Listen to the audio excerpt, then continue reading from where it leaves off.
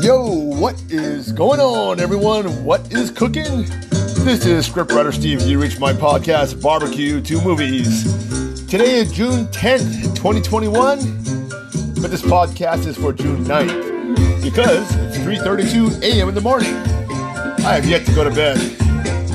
What am I doing up late? I guess I'm killing myself according to all the scientific studies out there. I don't care. Almost killed myself today. Well, I don't mean by suicide. I mean by biking.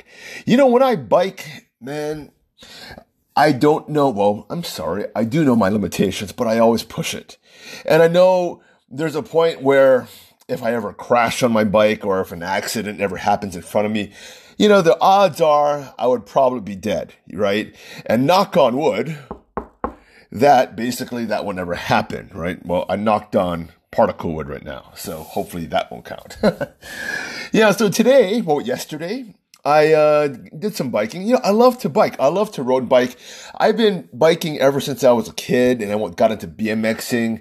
Wasn't really great at jumping ramps, and then I got into a sport called trials, and I got pretty good at that. I got to I would call at the semi-pro level. Not necessarily pro, where, you know, you can ride around doing trials, I guess for a living. But I got to the semi-pro level where I was jumping off, you know, walls that are about 12 to 15 feet high. That's really high, by the way. I mean, it's really, really high. And I'm jumping, you know, my bike off of these very narrow ledges onto onto the sidewalk and, doing things that could really, really hurt me. So I was kind of used to it. And, you know, my really good friend Dawson and I, we got really, really good at this. Our other friend Nathan got extremely good to that, where you could consider him pro level. And, you know, we were all sponsored by Bike Factory down here in Hawaii, which is a great, local business. And we got a lot of our equipment, you know, at a discount price if we did a few shows for him. So we would do a lot of shows for him, I think once or twice per year. And it was great. You know, we were never ever, you know, professional sponsored by the big bike companies or anything like that. And, but, you know, with all that being said, I did sponsor my own bike shows. You know, I did have my own company out there being advertised, Dream Weddings Hawaii, Canoe Girl Productions. Did I have Dream Weddings Hawaii back then? No, I don't think I had Dream Weddings Hawaii. I think I only had Canoe Girl Productions there. But we did get, you know, some advertisements here and there. It was really cool. It was really, really cool. And we do shows for, I think it was St. Francis. Was it St. Francis? What was the name of that? I forgot which hospital it was, but it was this hospital that they would do I think they would work with the really, really, physically handicapped. And I think all of the operations they did there were 100% for free. And I think they had something to be associated with the Freemasons or something like that, because a lot of the men there, they wore those hats, right? So, I forgot what they call those people, but then I think the whole hospital was just all free for those kids there, which is really cool. But we did all of these shows for the kids and, you know, for the kids who were like, you know, handicapped as well, or went through different surgeries there. And also for, I think it was State Farm Insurance. They wanted to show the kids out there how to ride a bike safely. And, I guess doing these stunts and telling these kids, hey, you can do these stunts, just wear a helmet, you know, and, everything will be okay. That was the whole theme of that. So, but it was fun though. That was a portion of my life that lasted to maybe about, I think 23, 24 years old, or was it 23 or 24? I'm not sure. It's such a long time ago. I'm 44 years old right now, right? And from there, I transferred into more street biking, which is basically, it's kind of like mountain biking, except you're hopping over trash bags and hopping over downstairs and upstairs and everything. And then I went into road biking, and I really enjoy road biking. And road biking has exposed me to speeds which I never thought were possible on a bike. And that's the part that I kind of love about it, is that I can hit speeds on my road bike that I never thought were possible. So I think in Makakilo, on a hill going down there, I hit maybe 63 miles per hour on my bike. I think that's the fastest I've ever been on a bicycle. Just yesterday, I hit 39 to 41 miles per hour, according to the guy who was driving down the hill with me. He was actually driving down there. It wasn't, no one was following me, or someone was ahead of me. And when I put up at the stoplight, it was a cool gentleman who just got out of Camp Smith. There's a military base on the top there. And he told me, dude, you're going so fast. You look so good going down there. And he's actually a road biker. And he said, man, your form was great going down there. And I was trying to lose you, but I was trying to get ahead of you, but I couldn't get ahead of you. And, to tell you the truth, I was feathering my brakes to make sure I wouldn't, kind of like ride up on his bumper. Because I think if he wasn't there in front of me, I think I could have hit maybe around 53 miles per hour. And that, again, that's without pedaling. And that's purely gravity pulling me down there. And I think the reason why I can also go pretty fast down there is right now, at this moment in time, I'm 29 or 230 pounds right now. I am not a light fella. I think I am too heavy, actually, for my carbon fiber bike. I should be under the 200-pound range. And I know, you know what? I'm going to get there. This COVID lockdown thing, all I did during COVID was lift weights and learn how to perfect my cookie recipe. And, when you make cookies, you can't just make one cookie, right? You have to make, a big batch full, right? I mean, we're talking 2 sticks of butter, 3/4 cups of sugar, white sugar and brown sugar. And you mix all that together and that's all good stuff. Plus you have to drink it with milk, right? That's a lot of calories. So I gained a lot of weight. I think before COVID, I was maybe 212. So I gained around, a good 15, 17 pounds. And I got up, I think, to 246, 248. I got up pretty good, but I wasn't fat. I was just husky. Why don't we just say that?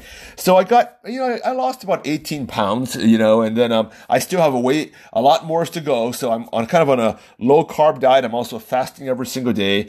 Got to keep my biking up. I got to stay away from those sweets too. But when I hang out with all my friends, I kind of just tend to let it go. So right now I'm just kind of stabilized around 229, 231.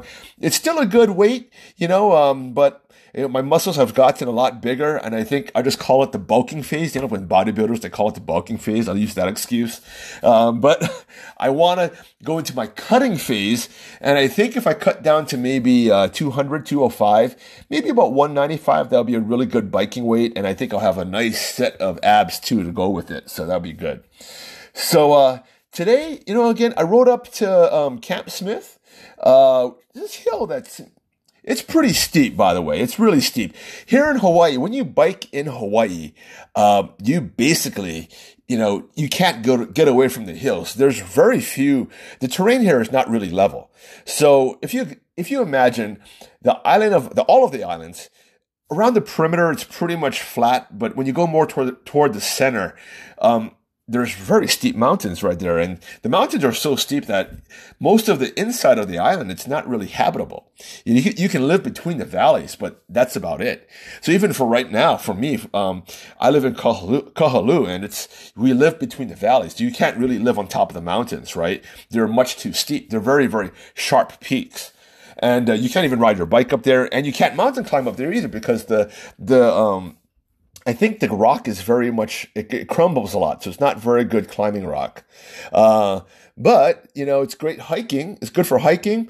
There have been a lot of people, tourists and locals, who have died, hiking our mountains because they're really steep and they're very sharp up there. And when I say sharp, I mean, when you take a helicopter tour, and I've never done that, but I've seen the helicopter footage, right? And you see how sharp these ridges are. I mean, they are sharp, sharp, sharp. I mean, from that helicopter, it looks like these ridges are as sharp as a knife. And you see people hiking on the top of these ridges, which are just crazy. So one little slip and fall, they'll go off one of the other way, sideways, and maybe, fall a good 1,000 feet to their death. And some of these mountain biking trails, by the way, you look down on one side. There's one of the Maunawili Trail. I remember riding this with my friend Doss. We rode it a couple of times.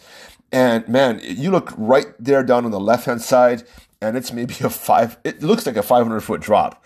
So, and we're going down this trail on our mountain bikes, And again, because we're really good at handling, we could actually do this really well and not put our foot down. But anyone else out there, I think the other bikers we saw out there, they were actually walking their bikes through there. But again, being a trials rider, we don't really fear height. And secondly, we can ride over boulders and logs pretty easily. We know how to navigate. We don't even know how to navigate when our bikes are standing still and our bikes are not moving forward. Because in the game of trials, in the skill or in the world of trials, a lot of times your bike isn't moving forward. And you're just kind of pogo sticking everywhere. When I say pogo sticking, your brakes are locked and you're either hopping on the back tire or hopping on both tires. So it's pretty neat. I'm pretty good at biking. So, what else did I do today? Well, other than that, I got a wedding inquiry, came home and didn't do any wedding. I did have no wedding today, which is great. And fell asleep because that bike ride really took a lot out of me. And woke up, made some ginger chicken. I'm not sure if you guys know what ginger chicken is. It's a really cool Chinese dish, very, very easy to make.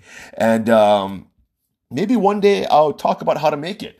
I don't want to talk about it now because I want to get into some other topics I really want to talk about. What I want to talk about right now is I want to kind of continue my conversation about paranoia.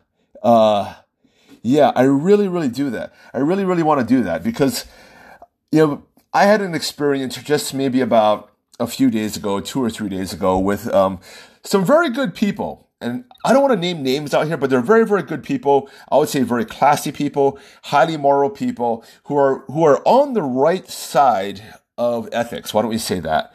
But unfortunately, they've gone down that rabbit hole of, I guess, QAnon, or just, why don't we just say Q, right? Because Q, there's no such thing as QAnon. There's Q and then there's Anons, right? But, they just went down that rabbit hole of just misinformation, and they're on the conservative side. And so they're on the right, the right side of politics, which, I associate myself with. But with that being said, they're still not, they're very much like those on the left, because there's a lot of paranoia out there. There's a lot of trust issues out there, which has led them to this, I guess, area of unhealthy thinking. So when I get back from this podcast, I want to talk about that. I want to talk about the whole, I guess, America as a whole, because what I'm seeing right now is that America's just not headed down the right track. I mean, it's really, really bad. And I think, I'm not sure if Joe Biden and Kamala Harris are paranoid, right? But are they? Are they? Or are they so smart, they're just playing on our paranoias and making America paranoid? Either way, it's bad. So I'm going to cut to commercial. When I get back, we'll get into all of this.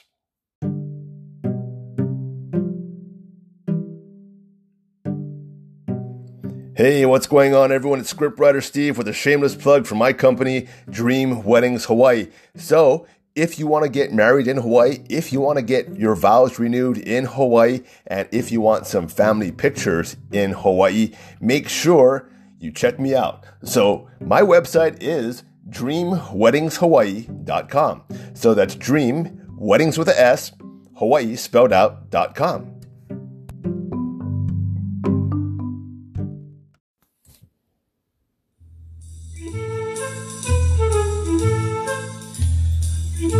Okay, everyone, I hope you're back from that commercial break.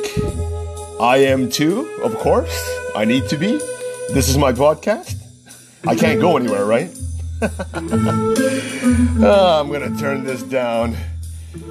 I like this music thing. Oh, boy. I do. I really like that music. I wish I could play that music and just talk over it. It really puts me in the mood right there to talk about things that are more interesting, right? So I got that mystery music playing. All right. So, before I get into my entire, spiel, why don't we call it that? I want to pull up some really cool, stats right here for my podcast. My podcast, by the way, is growing. Thank you so much to all the listeners out there. I don't know you. Thank you for listening. Thank you for keep listening. And it looks as though a lot of you are coming back. So again, thank you so much for sharing this to your friends or your family or anyone.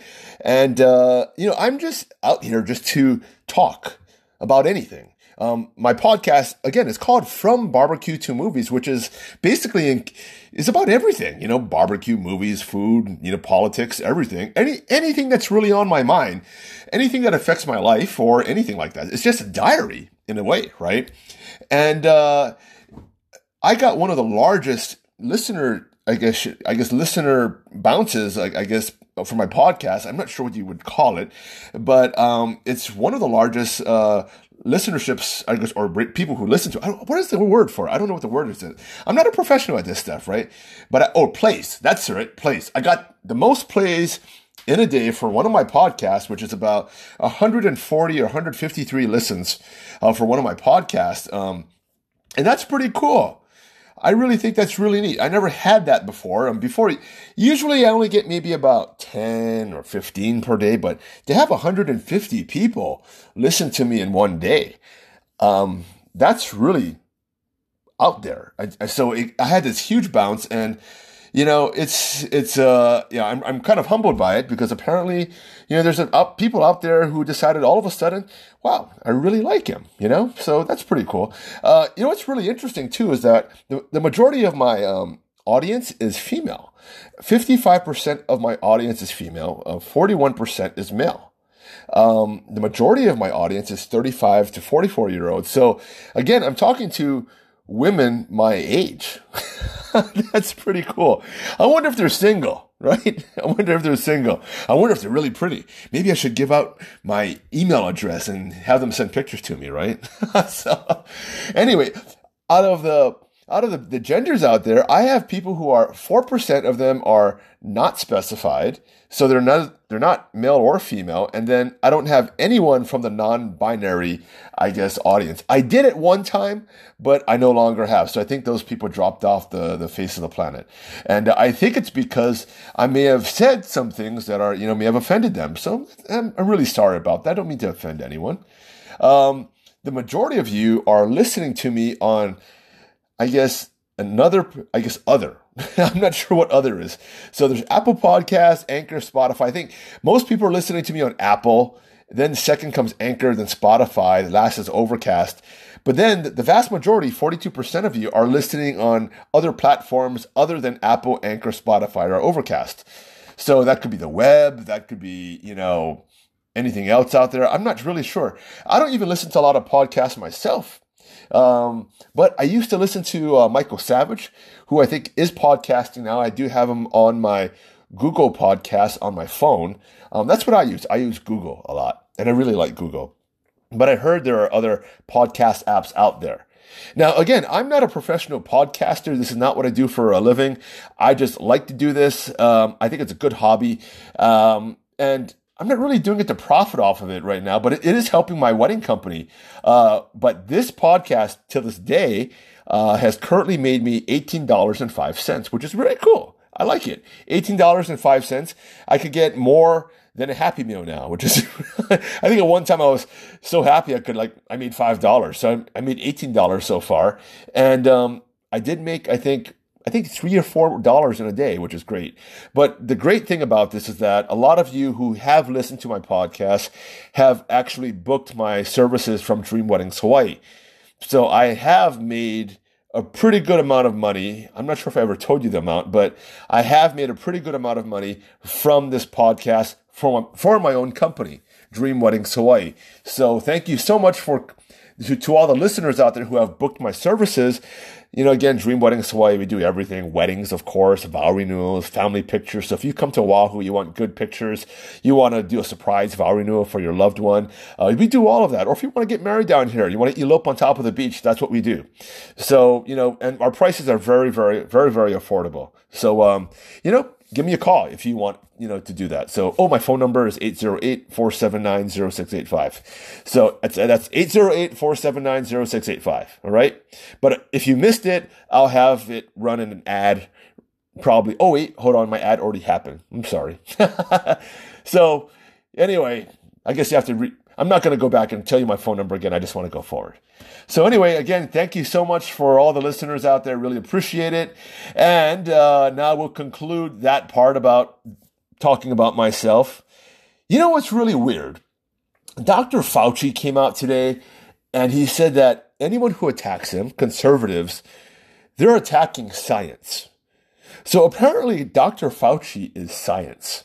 He doesn't want to answer the question whether or not he funded, or the reason why he funded he funded EcoHealth, who funded gain of function research for, I guess, through the Wuhan lab, which was a level 2 lab, and which more than likely gave birth to the virus that we know that basically shut down the entire world. He doesn't want to answer that question. Why is that? Right? And he says if you ask anything more, you are basically insulting science because he's science, apparently, right? And he was so worried about this, like you saw in his emails that he emailed other people who were involved with this saying, hey, you know what, we better talk about this. We have to better organize a meeting. And on top of that, he was saying things that he was responding to a lot of people out there regarding masks and social distancing.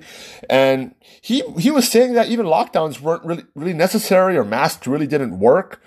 This was way back in March, and this was directly against what he was telling the public. So something is out there. So something's up with this guy. I don't really trust him too much. I really don't. So now getting back into what I was originally going to talk about, which is, again, paranoia part 2.0. I already had talked about, paranoia before. And again, it's not a nice thing to call people paranoid. I know it is.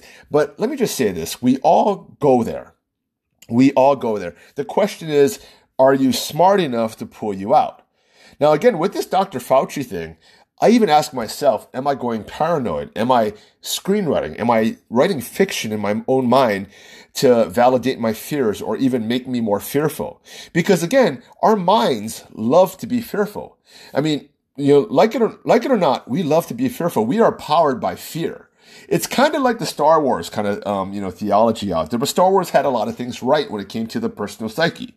We are powered by different fears. Like for me, I have a fear of doing the wrong thing, right? So what does that make me do? It makes me more careful in what I do. It makes me more critical of others. I am fearful that other people would do the wrong thing. So what does that make me?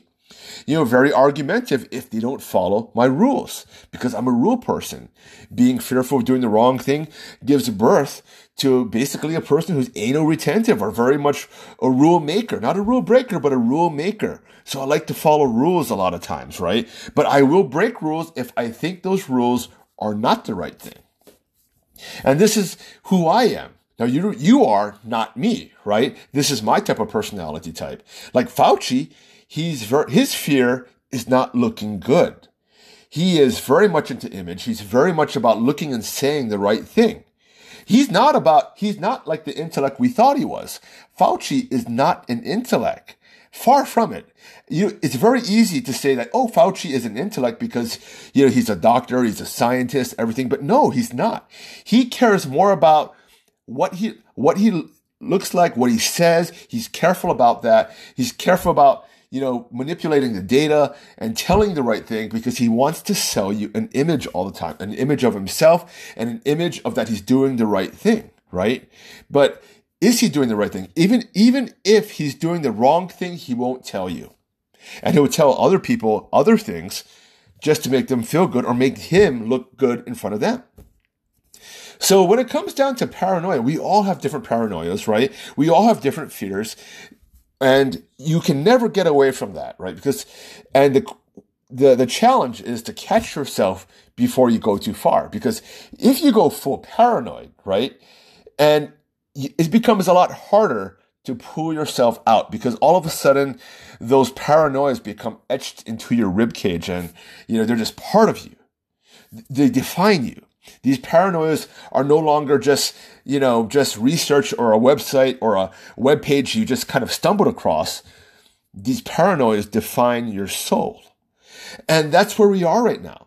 So a few days ago, I had an opportunity to. My friend organized it was actually one of my really close friends who organized kind of a barbecue outing with like-minded people. We were all conservatives out there, and I started talking to a handful of these, and two individuals came over, maybe toward the end of the barbecue. Very, very nice individuals, and we had a discussion about the vaccine.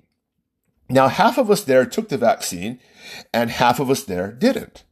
Now, this person, there was a woman and there was a gentleman, and the woman was kind of very animate, and she asked us, well, why did we decide to take the vaccine?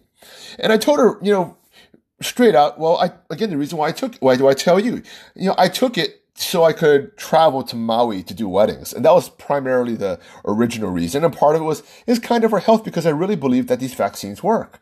Well, she started to go on to started to repeat a lot of theories that I heard out there, that the mRNA vaccines were not vaccines, right? These were actually ways that the government was a vehicle for the government to track you. And what was actually injected into our body was not anything to fix COVID. It was to actually track us with nanobots. Yes, nanobots. And that we were somehow connected to the 5G wireless towers out here that were being installed in Hawaii. So, now I didn't want to laugh at that. And again, I did research into that, because again, what if she's right that there are little robots in my body and they're communicating to the 5G towers, right? Well, I did some research into this, and here's the thing. Number one, there are no nanobots out there. I mean, nanobots don't exist at all. Like, little robots that are microscopic. In fact, they're smaller than microscopic. They're nanoscopic, right? Because microscopic is like nanoparticles are smaller than even what a microscope could possibly even see, right? So I guess, or a microscope could see, but even then it would be very, very hard to manufacture. There's no computers or no little robots that are nano-sized. And, this woman there, she didn't understand, what nanotechnology was. So nanotechnology is very small particles, right? So Pfizer does say that there's nanoparticles in there, nanoantigens, right? These little spike proteins, which are very much, that's nanotechnology. She thinks nano means robot. So now, again, I laughed. I'm sorry. If she's listening to this, I do not mean to laugh at you. But it is a little humorous to think that, people are thinking that nanoparticles or the word nano means robots, right? But nanobots are not nanoparticles. Nanobots don't exist yet. Another question too, which we brought up there, and the other two guys who are my friends, again, they're very strong male personalities who kind of have like a hunger for debate, right? Why don't we just say it that way? And they debated her, and they were very civil in their debate, but there was a lot of pushback, and they're also very, very smart. And again, sometimes I don't get along with these guys, but for this conversation, we were all on the same page. But even then, I didn't really have much to say, because they were just dominating the conversation. But one of the gentlemen there, one of my friends there, came out and said that, well, there's no way to actually power. If they were nanobots, there are no way to actually power this. And this woman says, well, yes, there is, and it's powered through your bloodstream. It's powered through the power of blood and the electrodes inside your body. Now, that's really interesting technology, if that really, really existed. Unfortunately, it doesn't. But one day, that may actually happen. And that would be very cool, because, again, nanobots, little robots in your body powered by, some type of small battery out there within your bloodstream and everything. That would be really, really neat, because what you could do with nanobots inside your body, they could repair things, repair bad cells, repair, arteries, repair anything within your body. And it would be really nice. It would be really, really, really nice. In fact, I wrote in one of my new pieces of fiction out there, I do have this nanotechnology with nanorobots coming out in there, and they do turn the world upside down. And again, when you look in a lot of books in there, it's nothing out of ordinary to have nanobots. I mean, nanobots is like, from Transformers. Transformers had nanobots, right? So She goes on to say that, again, we are connected to the 5G network out there. Now, when I saw Pitmaster, I told Pitmaster Keith this earlier on today when I saw him at the supermarket. And, Pitmaster Keith, who works at the supermarket, told me, he says, wow, I wish I had 5G inside of me. I don't even have 5G on my phone. and I said, that's really true. That's really true. And I said, oh, maybe we should get this vaccine and inject 5G into our phones so we can get 5G, because we just have those old 4G LTE phones, right? And the funny thing about it is that, our phones, in order for us to connect to the 5G network, it takes a tremendous amount of power, right? And even then, even the 4G LTE network, it takes a tremendous amount of power. We have lithium ion batteries inside there that has to power, the antennas to reach that far. You imagine if you had something inside your body, right? It would have to go, your body would have to communicate, through your bloodstream, through your bones, through your tissue to these cell towers out there. It's just not feasible. It's really, really not feasible. And that's why, for myself, from a screenwriting point of view, this is where the plot holes or loopholes, or basically these, I will say plot holes in logic and plot holes in science, come into play. And this is where, myself as a screenwriter can say, well, when you read about this kind of stuff on top of the internet, which I did, I looked at it, you can kind of poke holes in it. Someone out there is having fun, manipulating the minds of these really good conservative people. Because these conservatives, they already have, a mistrust of the government out there. They have a mistrust of the media out there. And rightfully so, because the media does lie to you and the government does lie to you, right? We're seeing that right now. But that doesn't mean that your resource on the internet is more reliable than the government or more reliable than the news out there. You kind of have to decipher information as it comes in. You have to kind of be your own investigative reporter. And even myself, when I read certain things, I got fooled. So it's not like as though I'm infallible to like getting fooled myself. And, and literally I had to have some of my friends to say, is that even possible? Is that really possible? And then I found out that article, which I thought was real, was written by a quack. And there's so many doctors out there who are just quack artists. And I'm not sure what their motivation is. I think two of them are writing books. I think there's one guy out there, I think he's called Dr. Fleming or something. He went to jail for healthcare fraud. And he's out there pushing almost every single vaccine type of conspiracy theory out there. And he wants you to actually subscribe to his Fleming report or Fleming newsletter, or I forgot what it is, and that's the way he'll make money, by writing all of this fiction out there. And he also has a way to treat you if you have COVID, which has very strange type of methodologies out there, which are, part of it is true, part of it is not, right? So it's one of those things where I think you really have to take, I guess, whatever's on the internet with a grain of salt and not go down that rabbit hole. But again, how do you know it's a rabbit hole? You should just read everything, right? And again, you should just really exercise common sense, pick apart a lot of these arguments. I don't care if you're on the right or on the left, and just use common sense. Don't use paranoia and fear as your motivating factor.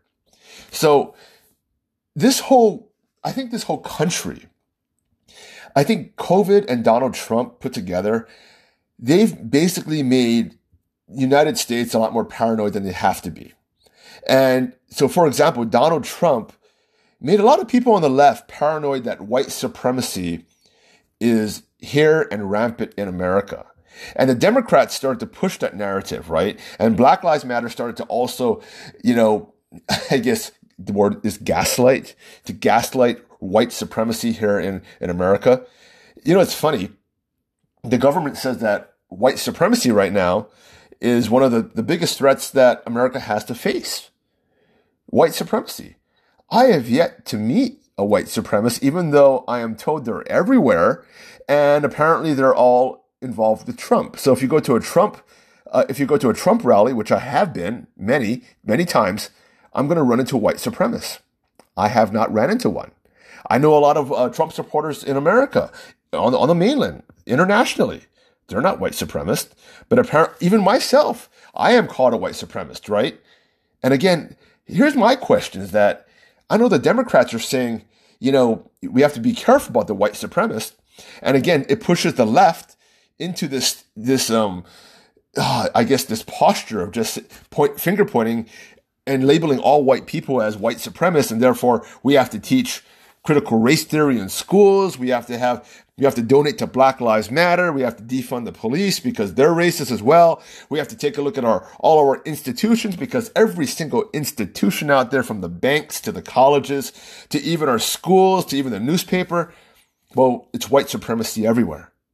That's what they want you to know. And that's what many on the left have said. Now, it's not true, of course, and that's just paranoid. So again, you have it on the right, again with all these conspiracy theories about 5G and everything like that. Then you have it on the left. And the problem is that the Democrats are pushing more people on the left to be paranoid, and then you have the Q people who are pushing more people on the right to be paranoid. And there's some truth to both of this. I mean, there is some truth, but it's not what you think. There is racism in America right now, and there's vast amounts of racism in America. But it's not being committed by those on the right. It's being committed by those on the left who push critical race theory. So again, those people who are screaming the loudest, pointing the finger, screaming and saying, everyone's a racist, you're a racist, every white person's a racist. That rhetoric right there by saying, hey, if you're white, you're born white, your child's born white, they're automatically racist. That's racism. Yes, white people are the ones who are not on, but in the crosshairs of racism. Because apparently they can't change anything about themselves. No matter what. They get born white, they have blonde hair, and automatically they're racist because they have some type of privilege. Their ancestors had done something to the blacks a long time ago, and the blacks right now who have not suffered through slavery are suffering through something systemic, which America had built a long time ago. And that's what the Democrats want you to believe. And that's what the left is basically pushing. And most of the people on the left, many progressive liberals believe that. And they don't even know they're racist. Now, I'm going to tell you this one story really quick. If you listen to my podcast before, you probably heard it. I know many of you are new listeners, and I'm not going to make you go back and try to find the story. But this story involves a real friend of mine. I'm not going to say their name because I still want to keep them as a friend. But this friend is a woman, and she's very much a Bernie Sanders liberal. And she's very much against racism, right? She's very much against racism. She tells me that all the time. Now, she doesn't listen to my podcast, but it's pretty safe to tell the story, but I'm not going to name names, right? I'm just not going to do that. So during the height of, well, I don't say not the height, but during, when Black Lives Matter and the whole George Floyd thing and all these protests were happening around all the cities across America, she went into a Costco over here in Hawaii, and she saw a black man. And she saw a black man shopping in there. So she walked straight up to this person and she gave him $20. Well, the black man turned to her and asked her, "What are you doing? What are you doing, ma'am?" And she said, "I'm giving you $20 because you need it." And he said, "I don't need it. I really don't need it. So you can take it back." And she said, "No, you need it. You absolutely need it." And then he said, "No, ma'am, I don't. I know you're coming from a good place, but listen, I'm a doctor. I don't need your money. I'm wealthy." And guess what she said? "You can't be a doctor. You're black. You can't be wealthy. You're black. Take my money because I'm trying to fight racism." So she pushed the money in his face and then left. And then she bragged about it. Now, I told her that she's a racist for saying that. And of course, all of us right now, or I bet all of you, your jaws are just dropped right now because again, you're all saying that, man, that's freaking racist. Now, get this. I got attacked on Facebook by all of her friends because I had said that she's racist. I said, you are racist for for not assuming that this black man could be wealthy and this black man can't be a doctor. And she repeated again that she said that he can't be a doctor, he's black, he can't be wealthy, he's black. And then a lot of her friends repeated that same thing, that same mantra. They didn't even realize that they themselves were being racist. And I think, they're the white liberal, as much as they try so hard not to be racist, but they are. So a lot of what they're saying is self-projected because they think you're racist out there because they have those thoughts in their mind, right? They really, really do have those thoughts in their mind. And again, they'll also attack white women, not white, just white women, white people. So they'll attack white people, and then on top of that, they'll actually attack, they'll actually make the assumption that blacks are not smart enough to do certain things. And we see this a lot. Like the whole voter ID thing is very, very racist. Joe Biden is out there, on the podium saying that blacks are not smart enough to get an ID to vote. I don't know one black person who doesn't have an ID. Now, I do know there's, homeless people have a hard time getting an ID or something like that. If they're not poor or rich enough or anything like that, they don't get an ID, but a lot of them do. There are homeless people. How do they buy alcohol, right? There are homeless people who have IDs so they can buy alcohol. But I did meet a homeless person the other day, talked to him, I had a conversation. He didn't have an ID. And he was like, how do I get an ID? I don't have no money. Gave the guy like $15, but then I told him, that's for food. But I told him to pray a lot, everything. I wasn't about to give him more money or even get involved with him because he was really, really messed up. But, for the most part, your race has nothing to do about your intelligence. We know that, and the cops are not racist out there. But again, the left is a little bit paranoid because they've been fed this their entire life. And they're still getting fed this, that, America was built upon racism and we're a racist country. And, they always talk about, inequality. And even when it comes to say things like, women are not getting paid enough in the workplace, right? It's unfair. And they have these stats to prove it, right? Well, stats can say things, but again, figures can lie. One of my friends who's a photographer, a really, really great photographer, said that stats are like bikinis. They sure look good, but they hide all the good parts. It's true. They sure look good, but hide all the good parts, right? Just like a bikini, right? And here's the thing. When we take a look at the stats, like say, we'll just talk about any type of stats. We'll talk about football, interceptions. Well, the interception stat always goes on to the quarterback stat. But a lot of times, is it the quarterback's fault? Sometimes, many times, it's not. Maybe the line didn't block good enough. Maybe the line tipped this pass. Maybe the receiver kind of fumbled the ball when he caught it, and then the cornerback actually caught the ball. So maybe it was the receiver's fault. Maybe it was the line's fault. Maybe it was, maybe the running back, did something, hit the quarterback's arm and the ball went up in the air and then it got intercepted. But that interception will always go onto the quarterback stat.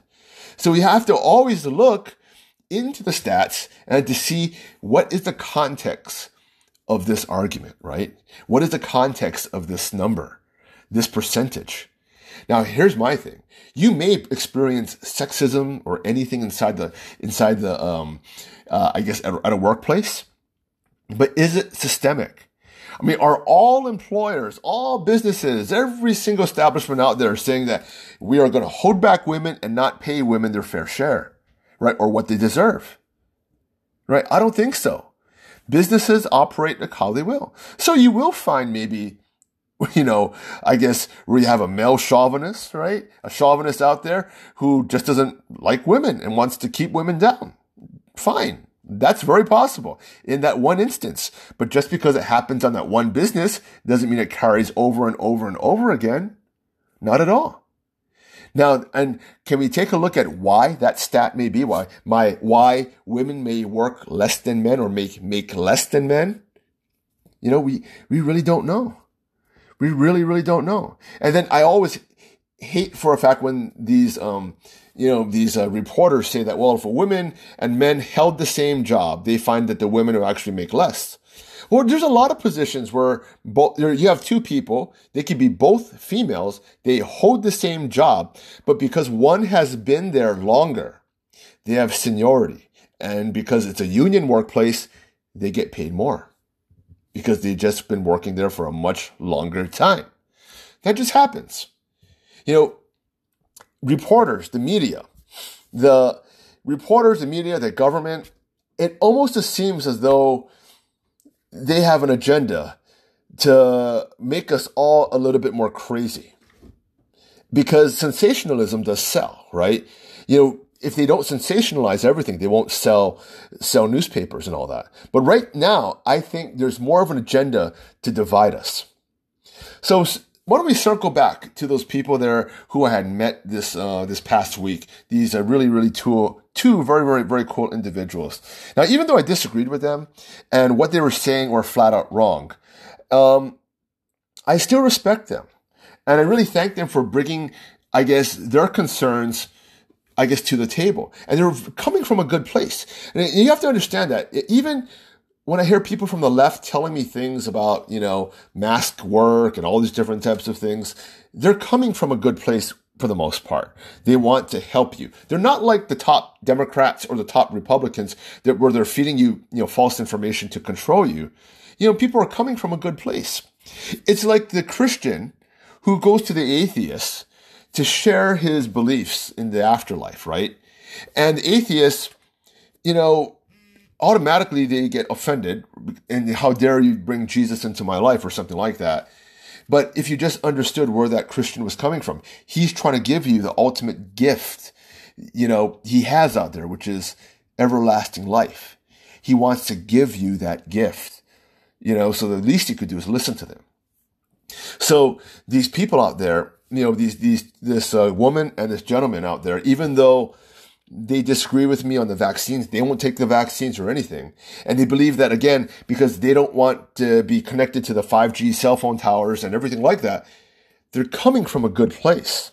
And even though I think that they're 100% wrong, and they are 100% wrong, they're not bad people. Not at all. Right? And again, they're not crazy either. They just, read the wrong thing and they don't have, unfortunately, here's where an insult may come in. They don't have the investigative qualities of a person who knows how to, poke holes into stories, right? So some people are just, they're just more gullible than others or more naive, right?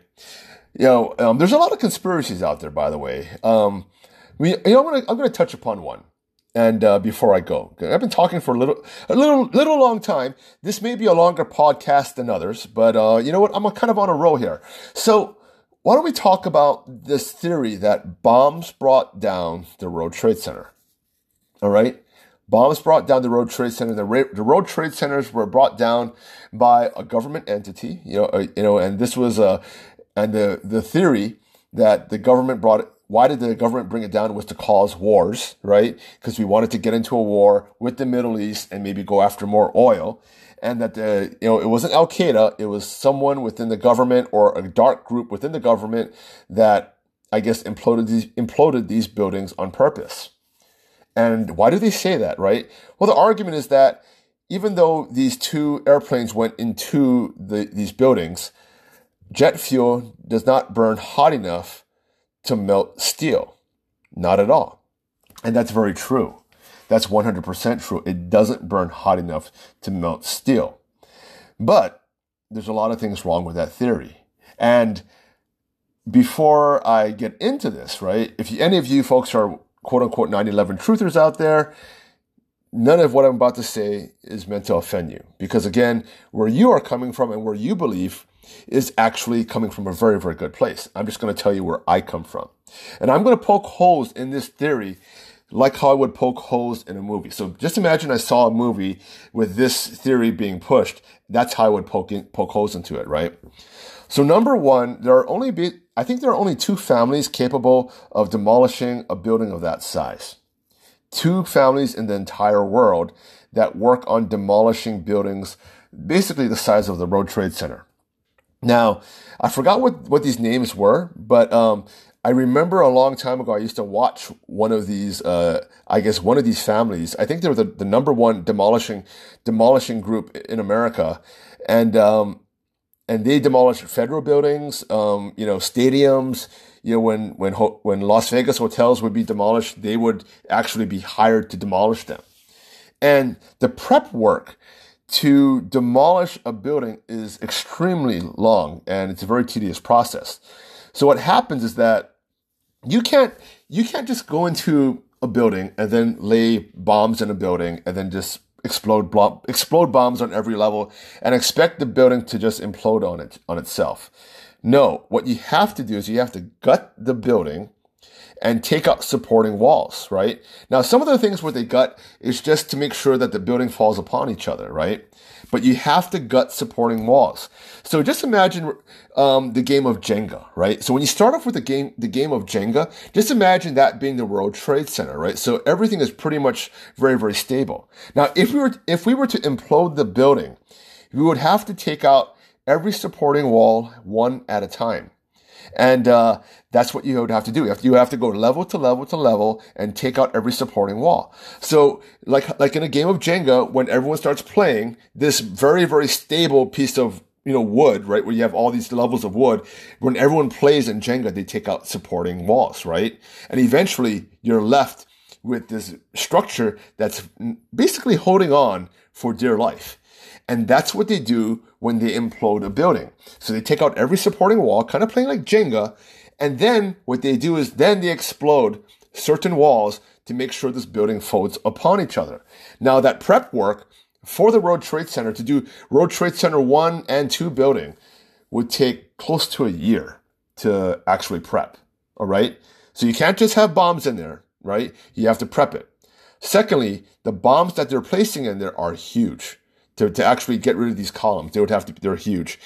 Then thirdly, these bombs would have to be detonated in a certain order so it can implode.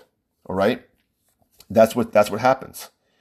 Now, these buildings imploded from the level that the airplane exploded. I guess the airplane crashed into. Now, why is that? Now, I'll get into that, right? But when you implode a building, implode a building, they go through a couple rounds of explosives. One to explode the supporting walls, and then the building will still be standing. And then they'll start to implode the middle of the building and then the outer part of the building. And everything in there, by the way, is not remotely detonated. They literally run wires from one explosive to the other so they can be exploded in this certain order. All right. Nothing is remote control. Absolutely nothing is remote control. So again, where were all the wires? Where was the gutting of this building? Where were all the explosives at?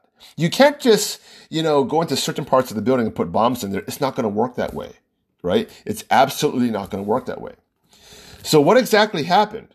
Now, there have been many theories right now, but get this, okay? So I know jet fuel only burns at a certain temperature and it will not melt steel, right? Because again, you have jet fuel inside the motor, right? It won't melt the engine. But if certain things happen within the engine, it will, that even the engine will catch on fire and then melt the actual wing.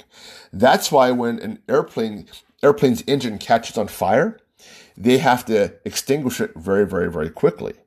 And there's been many instances where airplanes have crashed on the tarmac, right? And there was a fire in there within the engine, which they did not extinguish, and the whole airplane ended up getting burnt and melting the aluminum there. So again, other things catch on fire.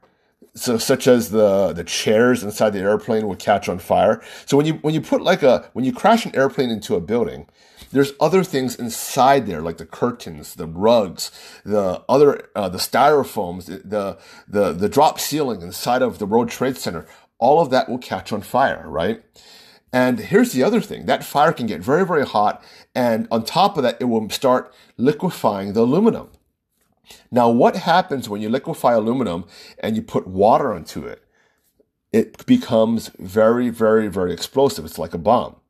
So that explosion, could have that, if the water sprinklers had been activated there, the water drops onto melting aluminum, and that could have actually brought on the explosion that people heard. And that's what a lot of scientists had said.